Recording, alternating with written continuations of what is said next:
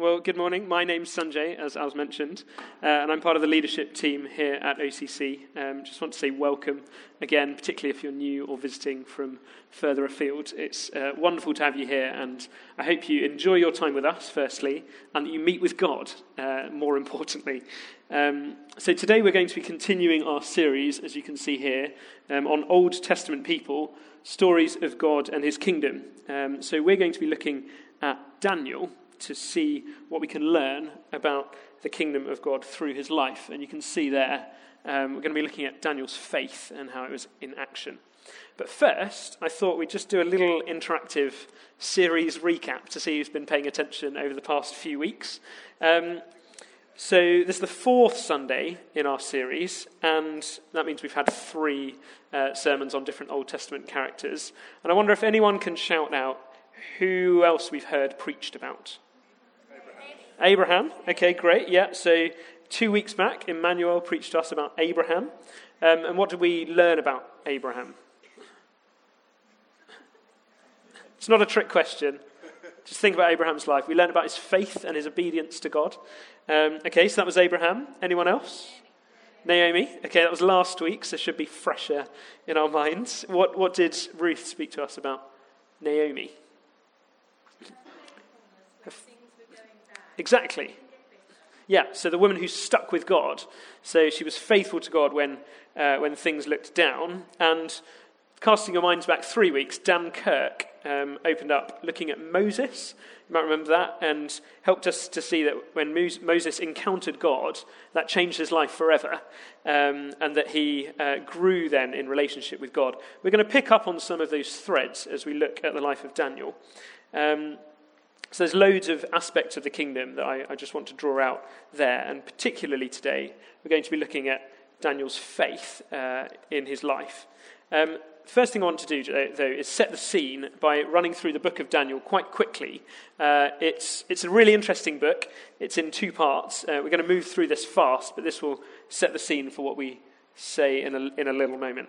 So we read about Daniel in the helpfully titled book of Daniel, written during the reign of several kings of Babylon. So this was about 500 to 600 years before Jesus came. And in the first chapter, we have some historical context. So the people of Israel are surrounded by Babylon, who are their enemy, and Babylon besieged them, and it says the Lord gave Israel into Babylon's hand. And as Babylon take over Israel, they also take some young men. So we read that Daniel and several of his friends, other outstanding young men, are taken to captivity in Babylon. So this might be like our best and brightest, some of our students perhaps, some of the band today, taken by an enemy land. And we don't really have the same sense of enemy lands, but just try and imagine. So this is, perhaps think of two lands locked in long-term conflict with each other. So this would be one invading the other and taking their royal sons back to their land, tearing them away from their context, away from their home, away from their families, and educating them in the way of Babylon. So, I mean, that's a bad day, right? So we've got these incredible young men who are taken out of their home, and really all that they have is each other, and they have their faith in God. So Daniel and his friends land in Babylon, and they're meant to be educated, they're meant to be brought up in the way of Babylon. They were probably 15 or 16 when they were taken. So they start to make faithful decisions. We read in Daniel 1 that Daniel and his three friends choose not to eat the luxurious food that they're offered, and they start to emerge as wise counselors to the Babylonian king, actually wiser than the native Babylonians. So the other Jews who were brought into captivity are also there, but these four start to emerge as wise and intelligent and just remarkable young men in that kingdom. Their faithfulness to God then starts to be tested. So several kings have dreams and visions which need interpretation. And then these kings start to form decrees as well, which outlaw faithfulness to God. And yet these young men remain faithful in spite of great threats to their personal safety. So they grow up, they gain influence, years go by, and through these events, they're promoted to greater and greater authority in the kingdom of Babylon. And some kings of Babylon even give praise to the God of Israel through the faithful witness of these men.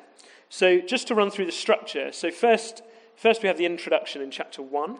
In chapter 2, Nebuchadnezzar has a dream of a man and asks for an interpretation. We're going to zoom in on this passage a little bit later on. In chapter 3, Nebuchadnezzar gives a decree that people should pray to him, and if they don't, they'll be thrown into a furnace. Daniel's 3 friends get thrown into the furnace, and we see God's salvation for them. In chapter 4, the king has another dream. Daniel interprets it, and the king is then humiliated, comes to repentance, and God saves him. In chapter 5, and this is a parallel of chapter 4, another king has a feast, and God speaks again, not through a dream, but through a vision. He writes on the wall, and again there's a humiliation of this king. But unlike in chapter 4, where Nebuchadnezzar repents and turns around, this king doesn't repent and comes to a sorry end. In chapter 6, there's another decree. You can see a parallel with chapter 3 here. And this is the famous story of Daniel in the lion's den, which we're also going to look at.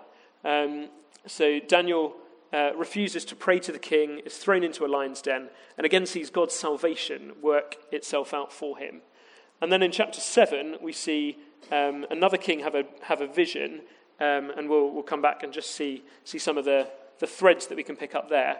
I'm not going to talk too much about chapters 8 to 12. There's a whole raft of visions of the future that Daniel receives, which are fascinating, and it's been a joy to actually read up on what's going on in those chapters. So if you're interested or confused by those, do grab me later and ask what they're all about. But I want to draw 3 themes out of this structure. So the first, you can see chapters 2 and chapter 7. There's a theme that emerges there. So in each of the dreams or visions, there's kingdoms that come and go, but in each vision there's a kingdom. The kingdom of God emerges in Daniel chapter 2 as a stone, and in Daniel chapter 7 as a kingdom, which ultimately come and bring peace and justice to the world, and these kingdoms are established forever. In chapters 3 and 6, we can see that God saves his people. So first saves these 3 from the fiery furnace, and then saves Daniel from the lion's den, as they're faithful to him in the midst of persecution. And then the final theme I want to draw on is, so kings seek their own gain. We've got these 2 kings who try to glorify themselves, and yet God opposes the proud and gives grace to those who humble themselves. So these are the 3 themes that I want to pick up on. Kings seek their own gain, and God opposes the proud but gives grace to those who humble themselves. Secondly, that God saves his people as they're faithful to him. And thirdly, that there's a series of kingdoms, but ultimately God will come to establish his kingdom. These are the 3 themes that emerge as we read the book of Daniel. So with that in mind, with those big picture themes, I just want to zoom in on 2 particular passages where we see how kingdom living worked out in Daniel's life. So firstly, we're going to read a passage from Daniel chapter 1, verses 3 to 8. Then the king ordered Ashpenaz, chief of his court officials, to bring in some of the Israelites from the royal family and the nobility.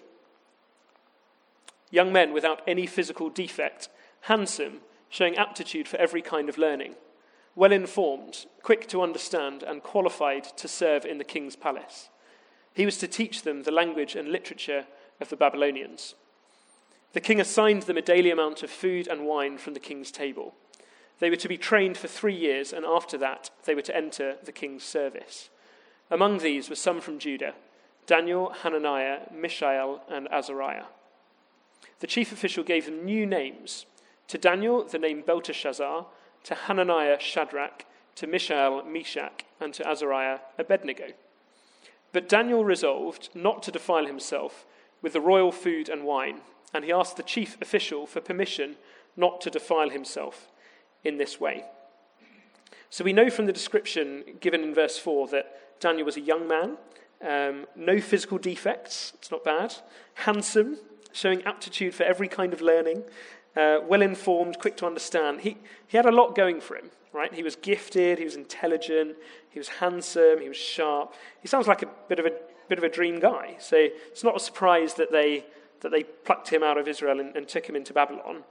I wonder if we know people like that. He sounds like the guy who, we all go home from school one summer and come back, and suddenly there's just one guy who's suddenly got really cool. I just think that was a bit what Daniel was like. He had a lot going for him, and started to emerge with his 4 friends. So they were all chosen, and then Daniel and his 4 friends are the only Israelites who are named. And then in verse 8, if we can just flip back to that, in verse 8 it says, But Daniel resolved that he resolved not to defile himself. So already we have Daniel emerging as a bit of a leader among these. So he's emerging as unique, a leader among the 4. And to see why, I just want to zoom in on a second passage from Daniel 2. In the 2nd year of his reign, Nebuchadnezzar had dreams. His mind was troubled, and he could not sleep. So the king summoned the magicians, enchanters, sorcerers, and astrologers to tell him what he had dreamed. When they came in and stood before the king, he said to them, I have had a dream that troubles me, and I want to know what it means. Then the astrologers answered the king in Aramaic, O king, live forever. Tell your servants the dream, and we will interpret it. The king replied to the astrologers, This is what I have firmly decided. If you do not tell me what my dream was and interpret it, I will have you cut into pieces and your houses turned into piles of rubble. Nice guy. So I'm going to skip over a bit, but I'll explain what happens. It's just quite a long chunk, and I don't want to read it all. So the king flatly refuses to tell these wise men what his dream was. And, the reasonable reply from the astrologers is, there's not a man on earth who can do this, who can meet your demand. No one can show it to the king except the gods, and they know that the gods' dwelling is not with flesh. So the king then gets angry and, in a slightly irrational move, orders all the wise men to be killed. Okay, the Babylonians and the Israelites. So the first Daniel hears of this seems to be when some people knock on his door to kill him. And he, again, quite understandably, asks what's going on, that they want to kill him and the king's so angry. So Daniel requests to see the king, and the king grants him his request. So we pick up the story again at verse 17. So this is Daniel having understood what the king wants. Then Daniel returned to his house and explained the matter to his friends, Hananiah, Mishael, and Azariah. He urged them to plead for mercy from the God of heaven concerning this mystery, so that he and his friends might not be executed with the rest of the wise men of Babylon. During the night, the mystery was revealed to Daniel in a vision. Then Daniel praised the God of heaven and said, Praise be to the name of God forever and ever. Wisdom and power are his. He changes times and seasons. He sets up kings and deposes them. He gives wisdom to the wise and knowledge to the discerning. So then Daniel goes into the king and tells him this interpretation. That not only saves Daniel, it also saves Daniel's friends. It also seems to save the wise men of Babylon, because we read about them later. And it's unlikely that they trained up a whole other raft of wise men because of this king. And the chapter ends with these 4 guys being promoted again to high positions in Babylon. And Daniel becomes the ruler of the entire province of Babylon. Pretty high position. So we're going to look at one hallmark of the Christian life that we can learn from just this early period in Daniel's life, and see how we can apply it to our lives in 4 ways. So the hallmark of Daniel's life that I want to pick up on is faith. If we could have the back to the PowerPoint. Daniel demonstrates remarkable faith. As you read through the book, it's clear that Daniel is convinced about some things about God. He's convinced that God's good and that God will protect him. We've just read in the previous chapter, he says, Blessed be the name of God forever and ever. He changes times and seasons. He removes kings and sets up kings. He gives wisdom to the wise and knowledge to those who have understanding. So he knows where it's come from. He knows that even though he's in Babylon and there's this king over him, he knows that actually God is sovereign. God's the King of kings, over and above the king in Babylon. So can we just have the PowerPoint back up? It's just on the way. Perfect. So the themes, I'm just going to jump back to the themes that emerged. So remember the structure of the book of Daniel? We said kings seek their own gain, and God opposes the proud and gives grace to the humble. We said God saves his people in spite of persecution when they're faithful to him. And we said that there's a series of kingdoms, Babylon being one of them, but ultimately God's kingdom is going to come. And when it does, it's going to bring justice and peace to the world, and it's going to last forever. So Daniel believes these things. But as I was reflecting on Daniel's faith, it struck me that the Bible doesn't talk about faith as believing things. It talks about faith a little bit differently. So I just want to take us through a little view of what the Bible says about faith. And when the slides come on, they'll help. There's some nice pictures, but we can do it without for now. So the biblical view of faith, one of the key passages is in Hebrews chapter 11. So Hebrews 11 says, "Now faith is the assurance of things hoped for, the conviction of things not seen." And it then goes on to list a whole range of faithful people, some of whom we've heard about in this series already. It talks about Abel, it talks about Enoch, it talks about Abraham. So here are the three things. Kingdoms will come and go, God saves his people, and God opposes the proud and gives grace to the humble. So in Hebrews it says, faith is the assurance of things hoped for, the conviction of things not seen. For by faith the people of old received their commendation. By faith we understand that the universe was created by the word of God, so that what is seen was not made out of things that are visible. And then it goes on, it says by faith, and it doesn't talk about what they believed. This really struck me. It was talking about faith, and we normally think about faith as what we believe, but it says by faith. It says Abel offered a sacrifice. It says Noah constructed an ark. It says Abraham obeyed and went out from his land. It's got a whole range of activities. So there's something else going on with faith that is active. So this tells me that the key to faith is partly what we believe, but it's also about what we do based on that belief. So I would say to you that faith isn't just about what you believe, it's about what you do based on that conviction. And we see the same reality in the book of James. So you may be familiar with the passage. It talks about faith by itself, not accompanied by action, is dead. And I really love how the Message puts it. It says, "Isn't it obvious that faith and works are yoked partners, that faith expresses itself in works, that the works are works of faith?" And then I love this bit. The full meaning of believe in the scripture sentence, Abraham believed God and was set right with God, includes his action. It's that mesh of believing and acting that got Abraham named God's friend. It's that mesh of believing and acting that got Abraham named God's friend. So I want to suggest to you that faith is more than agreeing with God. It's more than just getting our heads around some true facts about God. It's practical. I just want to read a little extract from this book. It's by an American lawyer called Bob Goff. And he says, Jesus told his friends if they wanted to be like him, they needed to love their neighbours and they needed to love difficult people. This sounds so familiar that I'm tempted to just agree with Jesus and move on. But Jesus doesn't want us merely to agree with him. In fact, I can't think of a single time he gathered his friends around him and said, "Guys, I just want you to agree with me." He wants us to do what he said. And he said he wants us to love everybody. So we can see from these two sort of prominent passages about faith in the Bible that faith is more than just believing or agreeing with God. It's about what we do. So I want to suggest a definition of faith as practical decision-making based on a conviction about who God is. A practical decision-making based on a conviction of who God is. So it follows that we should then look at Daniel's actions, some of the ways he lived out his faith, to understand what was really going on with it. And I want to look at 4 really practical actions that Daniel explored based on his conviction about who God is.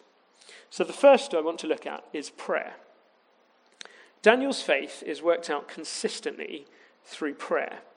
Daniel prayed when he had much to gain. He needed interpretation from God of the dream to keep himself and his friends alive.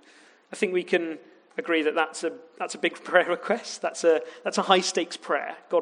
Daniel prayed when he needed God to come through for him. And I think we can be quite good at that type of prayer when we need something from God, when the stakes are really high. We can be quite quick to pray. But Daniel also prayed when he had much to lose.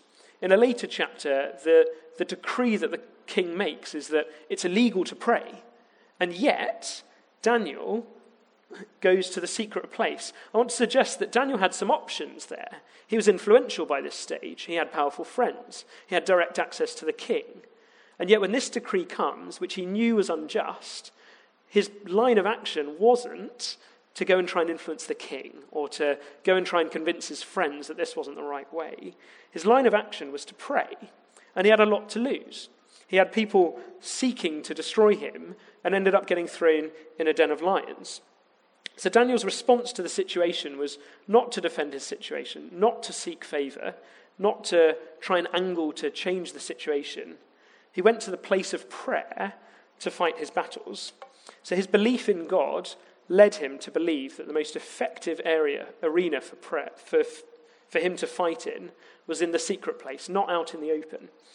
Daniel's faith worked itself out in prayer, both in the good times and the bad, when others around him really needed him to pray, when their lives depended on it, but also when others around him would have kind of preferred if he didn't pray. These were his friends, and the risks, the stakes were high. So I want to ask, are you fighting your battles with prayer? When things get tough, do you use your influence to change them? Do you try and angle to see what you can do in the situation? Or do you go to the secret place and contend with God in prayer? I think there's an aspect of Daniel's faith that we can learn from in prayer. The second aspect I want to draw out is in Daniel's community. Daniel's faith is borne out by his interaction with his community. And by community, I mean his closest band of brothers, who were Jews like him, set apart as he was. He goes to them in chapter 2, verse 17, which we just read. Then Daniel returned to his house and explained the matter to his friends, Hananiah, Mishael, and Azariah. He urged them to plead for mercy from the God of heaven concerning this mystery, so that he and his friends might not be executed with the rest of the wise men of Babylon. A big prayer request, high stakes. Daniel's response to this challenge, this issue, is not to go alone. He goes to his community, who also trusted God, and they seek the Lord together. So Daniel's community is his friends, his close friends who believe God. But I want to clarify that Daniel was no monk. He wasn't living out in a monastery somewhere and every moment of his life spent with these people. He was fluent in Babylonian language. He was able to speak into their pressing cultural issues, their social issues, the most intimate problems that the king was having. He became influential and honored in Babylon. He didn't live a life of monasticism, sort of withdrawn from the world. He was actively engaged in culture and community, and yet he knew who his true community was. When the stakes got really, really high, he knew to retreat back into this community and seek God together. So the question I want to ask from this is, who are you doing life with? Do you have a band of brothers and sisters to whom you go to pray when the stakes are highest? This is part of how Daniel's faith worked itself out. And remember in Hebrews, the full meaning of believe includes his action. It's the mesh of believing and acting. So is your faith working itself out in this particular action of community? The third area I want to draw out is what I call set-apart living. Daniel's faith is first borne out. The first glimpse we have of it is in his approach to the food of Babylon. Daniel sees that in order to remain true to God, there's a decision that he needs to make to abstain, to hold back from certain enjoyable things that Babylon would offer him. And it says that Daniel resolved that he would not defile himself with the king's food. Now remember, Daniel and his friends were gaining authority and favor in this foreign land. And they weren't the only Israelites there. There were a whole bunch of others, but we just read that Daniel and his three friends abstained from the food. I want to suggest to you that Daniel's bar for set-apart living wasn't defined by what everyone else around him was doing. He got his directions from God. He was convicted, he resolved not to eat this food. So I wonder what this looks like for us. It could involve refraining from certain foods. It could be refraining from certain types of entertainment. It could be taking on some things. It could be, engaging in fostering an adoption. The question here is how does our life live up to this standard of set-apart living that God would have us live to? And I want to suggest that the bar we take for that should come from the Bible, should come from God himself. By all means, use inspirational Christians around you to take a cue from them, but do seek God for how he's calling us to live a set-apart life, a holy life. So that was Daniel's reality, but I wonder what that is for today. What will we resolve to do to live a set-apart life? And then finally, I just want to draw out this thing of enduring hope. So Daniel and his comrades live in Babylon for the whole of Israel's Babylonian captivity, which is over 70 years. So these events that we've looked at of abstaining from food when he was about 15 or 16, through to the fiery furnace and the lion's den, that probably happened towards the end of his life, near the age of 70. And yet Daniel, we see that he had a daily habit of prayer, given that he ran back to the secret place of prayer when the stakes were high. This faith sustained Daniel. And I'd suggest that Daniel actually had several reasons for his hope not to endure. We know the end of the story. Daniel didn't. Daniel was in exile. He had no idea when the exile would end. He had been taken from his family, taken from his home. He was apart from his land. And for an Israelite to be apart from their land meant being sort of pulled out of the promise that God had given to Abraham, this covenant promise that they would have a place to belong and where God could dwell with them. He'd been pulled out of that. So this was a hard situation, and yet Daniel continued in faithfulness to God and continued in hope. Secondly, I'd suggest that he had another reason to lose hope. Daniel serves under 4 kings, and he was an advisor to each one. And strangely, if you read through the book, each king seems to completely forget that Daniel's there. They completely forget that there's this remarkable guy called Daniel who in past kingdoms, under past kings, has successfully interpreted dreams that were just mysterious to them and has saved legions of wise men from the king killing them. That I think they need a category in their database for people who have saved past Babylonian kings from an untimely death by interpreting fiendishly hard dreams and or visions, which the king wouldn't even tell them. And I think Daniel would be the only guy on the list. And yet they seem to forget about him. So in chapter 5, there's a quite remarkable scene where God writes on the wall, and there's a message to this king, and it says the king was greatly alarmed, and then the queen came in and declared, "O king, live forever, let not your thoughts alarm you. There is a man in your kingdom in whom is the spirit of the holy gods. In the days of your father, light and understanding and wisdom, like the wisdom of the gods, were found in him," etc., etc., etc., because an excellent spirit and understanding to interpret dreams and explain riddles was found in this Daniel. Now let Daniel be called. Good plan. Let's call Daniel. He might do it again. So I can imagine that would have been fairly frustrating for Daniel. He's got this gift. He's able to see into these mysteries of dreams and visions, and yet he keeps getting forgotten about. I think some of us will know how that feels to be maybe underappreciated at work, and the thing that we've done so well before, we're not asked to do it again. And yet Daniel continues to serve faithfully. He doesn't grumble when he's called in to interpret this next dream. He just gets on with it, seeks God, and God again gives him the interpretation. And finally, we see throughout Daniel that he didn't even understand some of the visions he received. In chapters 8 to 12, we we hear about a coming age with great trial, great tribulation for the people of God, and scholars have disagreed on what periods of history those visions refer to. We also read that Daniel himself in chapter 7 was alarmed. He was alarmed. He didn't know what these meant. But then in chapter 12, Daniel says, "O my Lord, what shall be the outcome of these things?" And the Lord said, "Go your way, Daniel, for the words are shut up and sealed until the time of the end." So Daniel was able to trust in God, even when he was underappreciated, even though he didn't see the end of the story, even though he didn't understand some of what was going on with him. And yet he had this enduring hope that there would be this kingdom that would come, that would never end, and that would bring peace and would bring justice. So that's what I want to draw out of Daniel's life. I want to just draw these 4 questions, and I'm just going to leave them up there.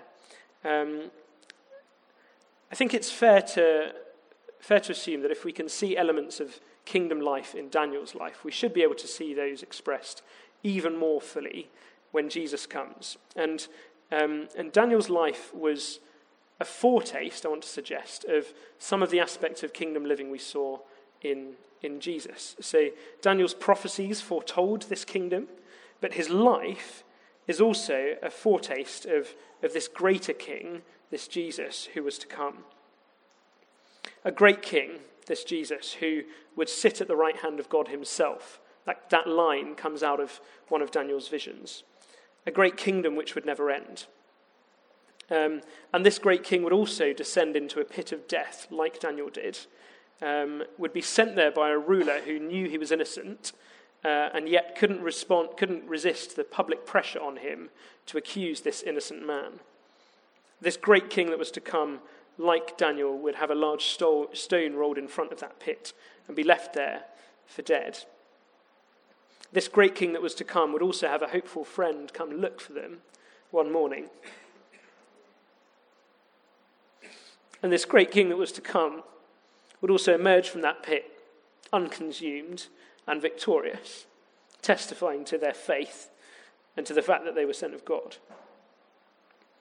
So we can learn from the life of Daniel that the life of faith is not a life of agreeing with facts or statements about God. The life of faith is one of engagement with the world based on a foundation of prayer, rooted in community, living a set-apart life, distinctive, and hopeful in the face of trials. This is faith in action.